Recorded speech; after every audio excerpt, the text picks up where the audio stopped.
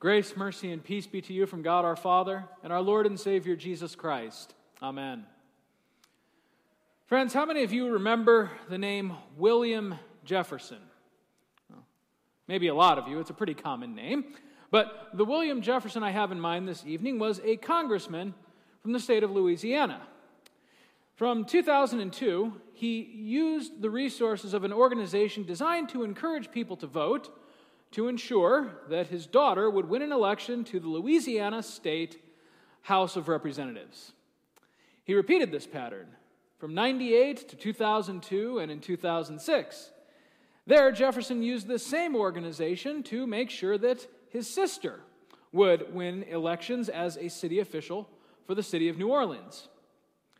A few days after Hurricane Katrina hit Louisiana, Jefferson used a National Guard detachment to recover personal belongings from his home before they could be destroyed or looted. When the truck they were in got stuck in the mud, Jefferson then called in a National Guard helicopter to help liberate his belongings. All of this, of course, while the rescue operations were still going on in other parts of the state trying to assist people in desperate need of help. In March of 2005, a company named iGate sent William Jefferson $400,000 to ensure that he would help its business by persuading the Army to purchase iGate technology. The final straw, if you can believe it, came in 2005 when the FBI, after putting the pieces together, conducted a raid on Jefferson's home and found over $90,000 of taxpayer money safely tucked away in his garage freezer. With all of this evidence leveled against him, I have but one question for you. Was William Jefferson innocent? No, of course not. The evidence points out clearly that Jefferson was guilty, beyond guilty, in fact. And so in 2007, Jefferson was sentenced to 13 years in a federal prison, the longest sentence ever given to a sitting congressman for bribery. Level this with a couple of other charges he had against him, and it looks like William Jefferson won't be going free until August 30th, 2023. Now, today, in our Witnesses to Christ series, we meet another criminal named Barabbas who, like Jefferson, had quite a bit of evidence levied against him. There's a trial going on in our gospel reading for today, and as in any trial, there are three key words to look for. Who is innocent, who is guilty, and who goes free? Innocent, guilty, and free. Let's examine these parts of the story a little closer. First, we start with the innocent. That person, as you well know, is none other than Jesus. For Pontius Pilate, a man somewhat renowned for his bloodthirstiness, said of this Jesus, "I find no guilt in him." This was an unusual claim for Pilate. Pilate didn't think that Jesus deserved the cross. A lecture, certainly, a lashing, maybe, but not the cross. 2 times, in fact, in John 18:28, the gospel writer calls Pontius Pilate the governor. As Judea's governor, Pilate would sit in the judgment seat because he had what was called imperium, supreme power and absolute dominion to execute justice, a task that he took rather to heart. In Judea, it was Pilate who would decide formal death penalty cases. For the Jewish people, this meant that you could live or die by Pilate's whims. And Pilate declares that Jesus is innocent. He does so again in John 19, verses 4 and 6. The rest of the New Testament takes this one step further, in fact, much further. The Scriptures attest that Jesus is absolutely and perfectly innocent, a claim which none of us could ever make. Hebrews 14, verse 5 attests that Jesus was without sin. 2 Corinthians 5, verse 21 says that Jesus knew no sin. When it came to sin, there was only one man in all of human history who could call himself perfectly innocent, and that is Jesus. This brings us to the next of our three key words, guilty. Who was the guilty party in all of this? Well, that was Barabbas. Barabbas was as guilty as the example that we heard of William Jefferson, and indeed more so. Pontius Pilate posed the question to the people, "Do you want me to release to you the King of the Jews?" Assuming this to be an obvious answer when leveled against a criminal like Barabbas. But their answer shocked him. "No, not this man. Release to us Barabbas." John 18, verse 40 concludes this passage with the words, "Now Barabbas was a robber." That's a pretty common crime. We all know what a robber is, but in the Greek, there's an added wrinkle. For the word used to describe Barabbas is not in the English robber, but lestes. A lestes is more akin to a marauder, a violent outlaw who finances his misdeeds through what he plunders and steals. How do we know that Barabbas was this kind of robber? Well, lestes, as it turns out, is the same word which Jesus used in the parable of the Good Samaritan, Luke 10, verse 30, where he said, "A man was going down from Jerusalem to Jericho, and while on the road he fell among robbers, lestes, that is, the plural, who stripped him and beat him, and then departed, leaving him for dead." Put John 18:40 and the parable from Luke chapter 10 together, and what do we learn? Well, we learn that a lestes wasn't just any old robber or highwayman. It was the worst kind of highwayman. A lestes was the kind that wouldn't just rob you, but would rob you and kill you to get rid of all the evidence. Mark 15 actually adds another wrinkle to this, saying that among the rebels in prison who had committed murder in an insurrection, there was among them one called Barabbas. Mark identifies Barabbas distinctly among a group of anti-Roman insurrectionists, rioters who belonged to a political group of the day known as the Zealots. The Zealots, for those of you unfamiliar with this part of Roman history, had but one agenda, and that was to kick Caesar and his army out of Judea. And the Zealots, as their name implied, were quite zealous in this task. They were more than ready to slit a few throats in order to accomplish their goals.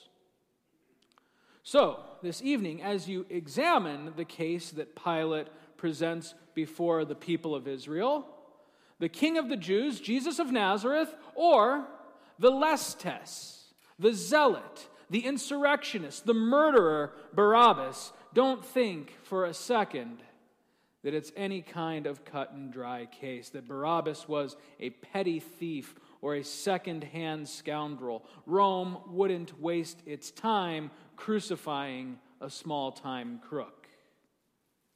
But a lestes, that is a man whom they were interested in. That is one whom they would lynch, whom they would crucify. Barabbas had already been judged guilty. He was already condemned to die. He would be crucified by noon and dead by sundown. His only future was a cross, nails, and a slow and awful death. Innocent. That's Jesus. Guilty. That's Barabbas for sure. And by the way, Barabbas isn't the only guilty one. That's us too. We are all, according to St. Paul's letter to the Ephesians, born dead in our trespasses, blinded by the false gods of this world, hopeless before the judgment seat of Almighty God. In fact, the prophet Isaiah notes that all of our finest deeds, the very best of what we can muster, are but filthy rags before the Lord our God. Dear friends, we might as well be called Barabbas. Paul says as much in Romans 7, verse 24, where examining his own sinfulness in light of the righteousness of Christ, he laments, "Wretched man that I am." Not, note, "wretched man that I was," But wretched man that I am, present tense, right now, today, even as a believer, truth be told, I am still a wretch. My crime? Well, the Bible calls it sin. For sin is not some regrettable lapse in judgment or an occasional stumble. Sin stages a rebellion against the rule of Almighty God. Sin storms the gates of heaven and lays claim to God's throne. Sin tries to defy God's authority, saying to him, "Get out and get lost, for I'm the one in charge here." The prophet Isaiah says that all of us, like sheep, have gone astray. We have turned every one to his own way. And what way is this? Well, it's different for each one of us. You have your way and I have mine. Your way may be fruitless accumulation. My way may be intoxication. Still another's way may be flirtation, but all of us have our own way, just like foolish, wandering sheep, and those ways all lead to the same place. In fact, just as soon as we commit sin, we want to bury it. We want to cover it up. We don't like to confess our sin, but the truth of the matter is that I'm Barabbas. I'm a prisoner of my past, guilty as any criminal has ever been. My low-road choices and my high-minded pride declare me guilty before the judgment seat of my God. And what's his sentence? Where do my sinful roads lead me? Well, Romans 6, verse 23 tells us, the wages of sin is what? Death. Innocent. That's Jesus. Guilty. That's Barabbas. And that's us. What about that third word? Free. Who is that? Shockingly enough, that's Barabbas. Just imagine for a minute. You're on death's row. You've been rightly condemned for the crimes that you've committed. When what's that you hear but a guard sauntering towards your prison cell, the keys on his belt jingling as he prepares to open your prison door, swing the gate wide open and pronounce unto you, Barabbas, you're free. They chose you to go free. Someone else is going to take the heat. And Barabbas stumbles into the light of day, shackles gone, crimes pardoned, a free man. Free. That's Barabbas. That's us too, by the way. And how so? Well, Christ endured not just the Roman nails, the mockery, and the spear, but he endured the very gears of God's grinding justice. For God, in his infinite wisdom and righteousness, does not overlook sin. God doesn't examine you under the light of his law and say, oh, a few slip-ups here and there, no big deal. That's not how it works. For God's law, in all of its holiness, demands perfection. For God is holy and righteous. He is sovereign and perfect. God cannot overlook sin. Indeed, he must not overlook sin. God, in his perfect righteousness and justice, must punish sin, otherwise he would not be a good and upright judge. That leaves God in a dilemma. He must pronounce judgment on sin. That's us, sinners. And yet, he loves us, sinners. He loves his foolish children, his straying and wandering sheep. And so, God, not willing to part from us, nor let us suffer the consequences of our sin, placed all of our wrongdoing on his only begotten Son, Jesus. It's accurate to say, therefore, that Christ substituted himself for the world, but it's life-changing to say that Christ substituted himself for me. For all of my wrongdoing, for the sins I have committed, for the injustices that I have visited upon my neighbor. It is Christ and not myself who took the heat. My sins, they are many, but God's mercy is more, and therefore, like Barabbas, I am a free man. Psalm 146, verse 7 says that the Lord sets the prisoners free. Romans 8, verse 2 says, the law of the Spirit of life has set you free. Galatians 5:1 says, for freedom, Christ Jesus has set us free. Revelation 1, verse 5 says that Jesus has freed us from our sins by the shedding of his blood. Friends, there are a million different ways each and every day that you can become a prisoner, that you can shackle yourself to the wages of sin, that is death. Think of all of the different ways that you have been a prisoner, that you have been enslaved to your pride, your selfish whims, your rebellion against your almighty God. But for all of those things, there is only one way that you could ever be free, and that is Christ crucified for the forgiveness of your sins. Our Savior's liberating power sets us free from the condemnation of our sin, free from the pain of our past, and free from the worry of our future. No one can take this freedom from us. No law of man can stop it, and no power of earth or hell could ever destroy it. Innocent, guilty, and free. These are the three most important words of any trial. But out of all three of them, which would you say is the most life-changing of them? Well, that's an easy answer. It's free. If the Son sets you free, you are free indeed. And dear brothers and sisters, we don't know what happened to Barabbas after our gospel reading for today.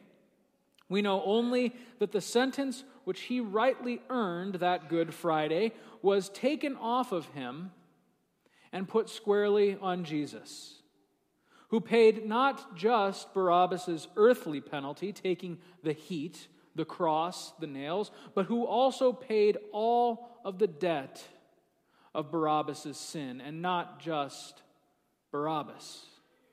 Your sin, my sin. The sin of the whole world was levied on Christ as he hung on the cross. And as he suffered and died for those sins, a great exchange took place, and we became innocent in his stead. We were declared free. Free from condemnation under the law, free from sin, and free from its wages, death, eternal separation from our God. That is the gift given us in Christ Jesus our Lord, that he should be called guilty, condemned, crucified, so that you and I might be free. And by faith in Christ crucified for you, you are forever free. In his most righteous name, amen. May the peace of God, which far surpasses all understanding, guard and keep your hearts and minds in the same Christ Jesus unto life everlasting. Amen.